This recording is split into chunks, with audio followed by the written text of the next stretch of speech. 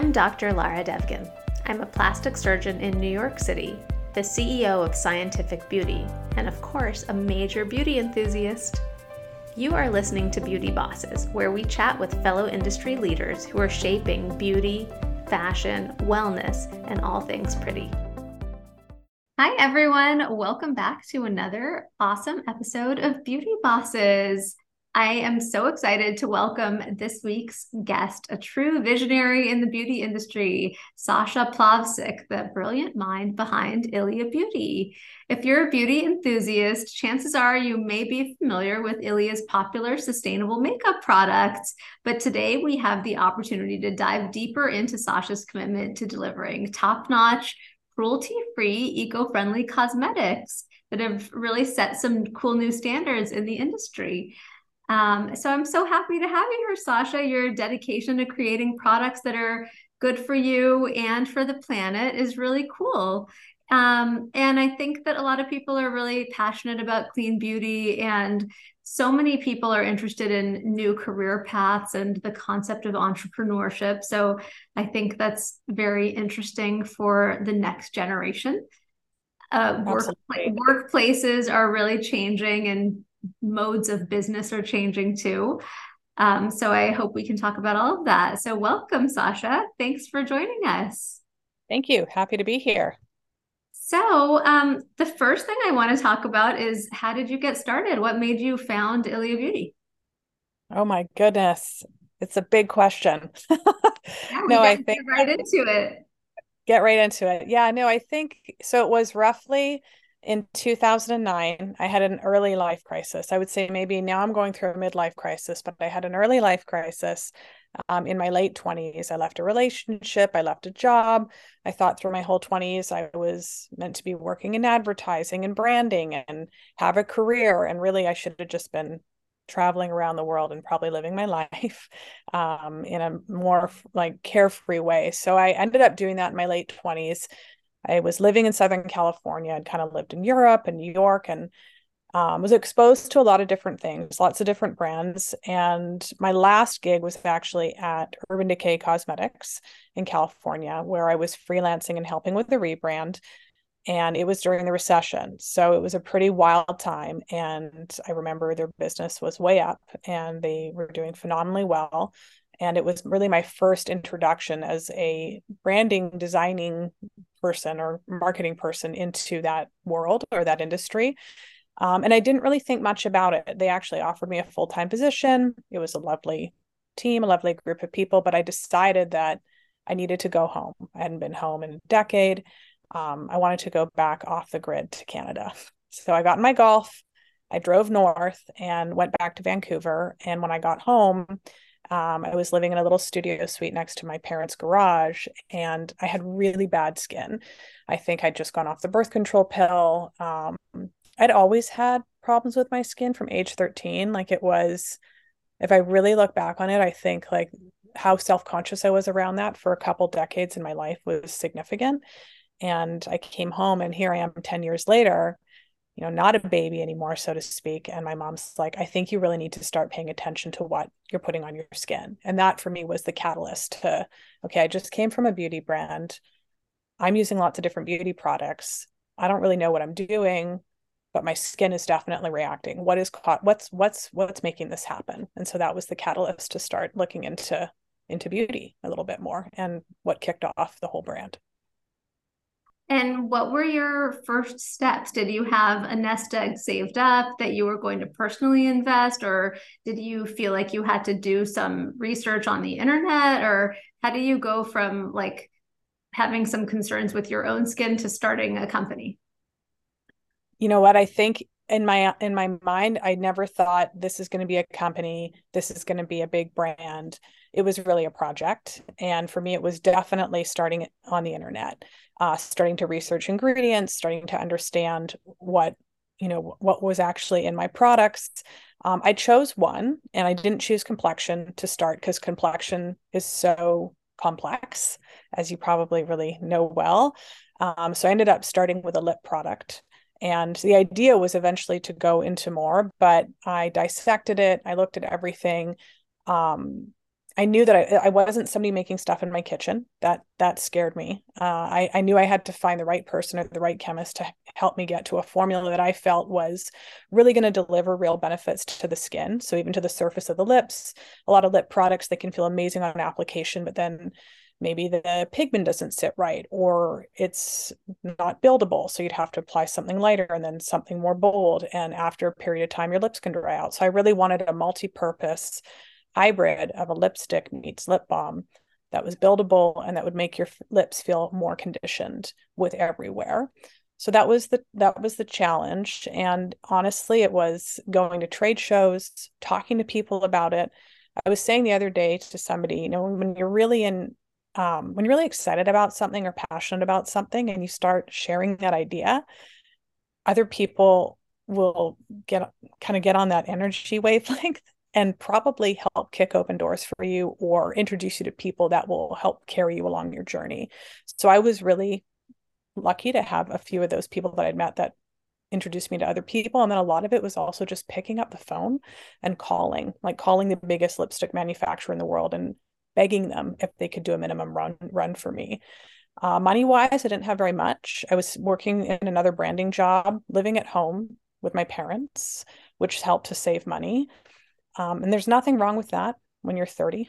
I think, there's some people say, oh, I have to do this, I have to do that. But I think it's whatever you need to do to be able to get to where you need to go. So that was its own sacrifice, but it was a blessing that had that opportunity to do that. And I'd saved some money. I had a couple credit cards, and then I did approach my dad with the idea, who was a creative. He was an architect. And I said, could you co-sign a line of credit for me? And he did. And that was for 25,000, which is really challenging to start a brand with today. But back then, considering how small I started and that I would just walk into lifestyle stores locally and ask if they would carry my lip tints, it was enough to get going. That's really great. And from there, did you feel like you were able to reach consumers through retail or direct to consumer, or what was your approach? So this was in 2011, which was a long time ago. So it's already 12 years ago. Instagram was just starting. Um, my approach was letterpress stationery that was done really beautifully with Aardvark Letterpress in Los Angeles because my background was in typography, a beautifully handwritten note, and product nicely sent in a little package out to some of my favorite lifestyle retailers. So at the time, it was ABC Home, Colette in Paris, and a few others. And then it was me getting in a car and driving back down the coast, going to Seattle, Portland, finding all the little lifestyle boutiques that I felt resonated with what I wanted the brand to resonate with. And that was a place of discovery, for people that were looking for trends. So that was the approach, and it absolutely worked. It wasn't fast and furious, which is great because I made a lot of mistakes in the first several years of the business. So I had time to learn from those mistakes at a smaller size. And then Sephora did come knocking a year later in 2012. And I still have a relationship with that merchant who she's moved into a new industry, but she was there for over a dozen years. And I told her, I'm so flattered. Thank you, but I can't afford you. And let's keep talking.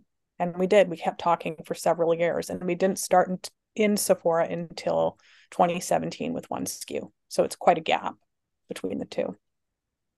That's amazing. Wonderful. And what would you say was the big moment of inflection for you in building a brand? Inflection in what way? Did you feel like you had a gradual buildup over time, like kind of a steady buildup, or was there a big kind of hockey stick moment where you swooped up a curve? There was definitely a hockey stick moment. That's a great way of putting it. I think for us, it was we were under a few million for several years. We didn't have funding until 2018. So the whole thing was bootstrapped. I had almost a full line by 2015 that I discontinued in 2015, 16, and 17 to restart the whole line because the formulas weren't good enough. And that happened. And then, it was nearly a decade since I created that logo and branding. And I think around 2018, I knew in my heart, I was like, we've got to update this look. Otherwise, we're not going to make it. It's not going to be visible enough.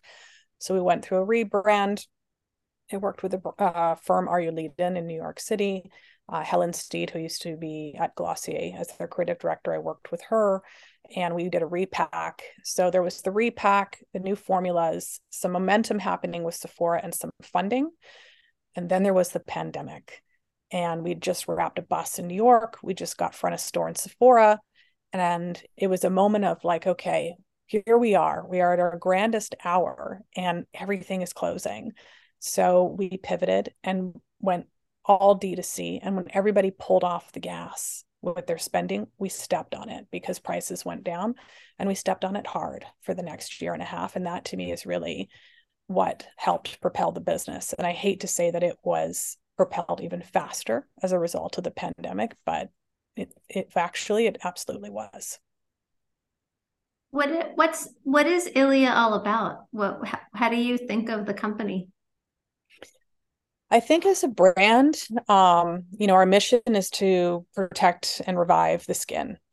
And, the end result is that I would like to make your skin look and feel alive. That was written in bold text in a very elementary way on my website back in 2011, maybe with a picture of myself next to it. It was very old school, but I really felt that, again, I mentioned I was very self-conscious of my skin when I had a lot of acne and struggles that I was going through. And to make somebody feel good in their own skin, what does that mean? And to me personally, I didn't want to cover everything up like a mask.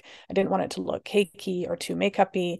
I wanted it to do its job without really affecting the skin in a way that, if you have, I do believe there's certain ingredients or fragrances, whether they're natural or synthetic, there's certain ingredients that you can limit to make sure that you're not causing more disruption to the skin. And ultimately that you can see an improvement. So we really started developing products, especially complexion products, that would look to take care of that. So if you have inflammation, redness, rosacea, eczema, that there isn't anything in there that would exacerbate it further.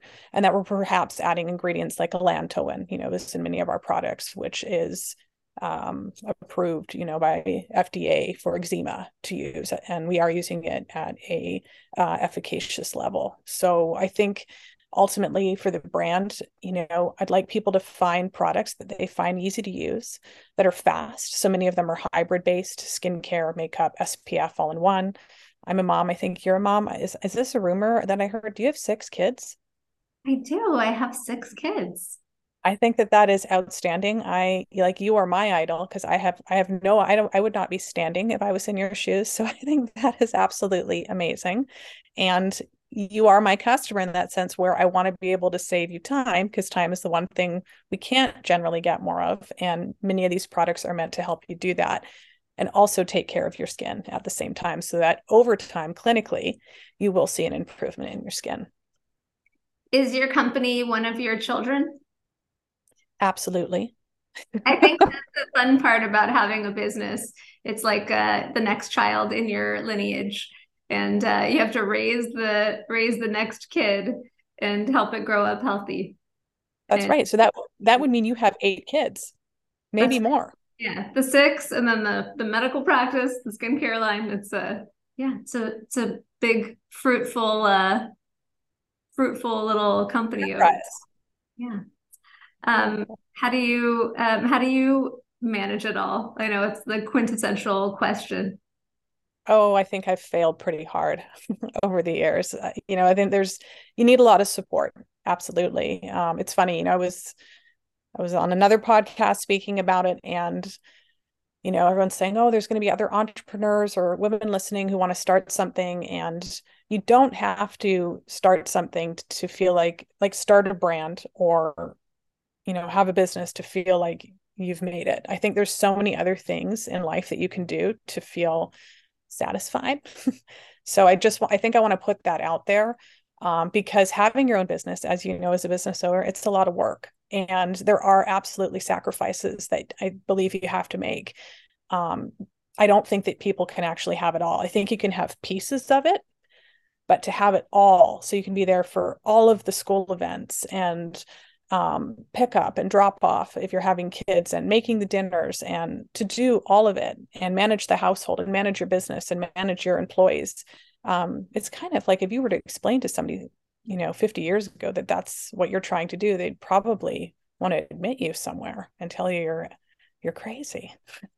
So I think is in relation to trying to manage it, I think finding the right support, finding the right people, finding time for the people that matter in your life, whether it's obviously going to be the children, your husband, and yourself, is critical. And then everything else is kind of second and third after that. Do you have any advice for people who are thinking about the concept of entrepreneurship? Like, what's something that was really hard that you didn't expect to be hard? I think transitions are hard, and I think it's important to recognize that if you want to have a business, your business, like we kind of talked about earlier, is like a kid, and kids will grow and change and have different needs at different times. Like when I started ILIA, it was a baby. And now I'd say it's in, ILIA's gone off to college, and it's experiencing a different time in I'm going to say her life. So I think it's important to flex with that and know that if you feel like something's not right, you have to listen to your heart and your gut. And if you feel like something needs to change, that's probably the right feeling. What does it take to do that? Who needs to be involved? And I think every business has to have 9 lives, and ours has definitely had several in order to survive. What does ILIA mean? ILIA is a family name. It was my great-grandfather's name. He was a shoe designer at the turn of the very last century in Belgrade. My dad was from Yugoslavia at the time, and he made beautiful shoes that were crafted with quality and really cared about the outcome for the customer, which is, I think, a big ethos for us as well. The name phonetically in English sounds very feminine, but in Slavic languages, it's very masculine. So I really liked the masculine and the feminine, the balance in a way. Oh, that's neat. And fun fact about you is that you studied topography. So I wanted to ask you, what is your favorite font? Oh God, I don't want to be boring, but I would say the one that I think is the most reliable out there is the one that is the most classic, and that is Helvetica. Yeah, it's a good one. An It's oldie a but a goodie. Yeah, And and then you have are you Helvetica. are you someone who's always looking at fonts? You know what? I think in my past life, absolutely. Today, a little bit less, but I do give my team a hard time about spacing. And if something's centered, I want it usually left aligned. I won't want something justified where it's like down a column if it's creating a bunch of awkward spacing between the words. So yeah, I would say that there's a little bit of my past life that resonates forward into this one. What do you have in mind for the future of ILIA? We have a lot. This year was actually really light in product launches. We dipped our toe into a bit of skincare. There was the eye cream that came out that ended up becoming the #1 selling eye cream across skincare and makeup at Sephora. So that was a big surprise. I don't really see the categories being so segregated, like skincare, makeup, hair. I think that at the end of the day, for ILIA, what we really want to do is create great products that work for the customer, and ideally that every customer from any age or background can find a roadmap through the brand with products that work for them and make their day-to-day lives a little easier and their skin a little better. Well, that sounds amazing. What can we expect in terms of innovations in your space with what you are hoping to do with leading the way there? I think innovation is really important. I think also, again, having product offerings that we don't have that we're missing in our lineup is something else that's needed. So we'll probably for sure see a combination of both in the coming years. We definitely have some really fun color coming this fall, which it's like an explosion of color. I'm so excited about it. And then in the first half of next year, there'll be more of a focus back on complexion, which will also be pretty big for us in 2 different ways. So can't wait to share those, and do think it will be a great turning point for us. Well, that's so great. And where can people find you? You can find ILIA on our website, iliabeauty.com, and of course at Sephora and select retailers. Well, thank you so much, Sasha. It's been so fun chatting with you, and we are all so excited to see what you do next. Thank you so much for having me. It was great.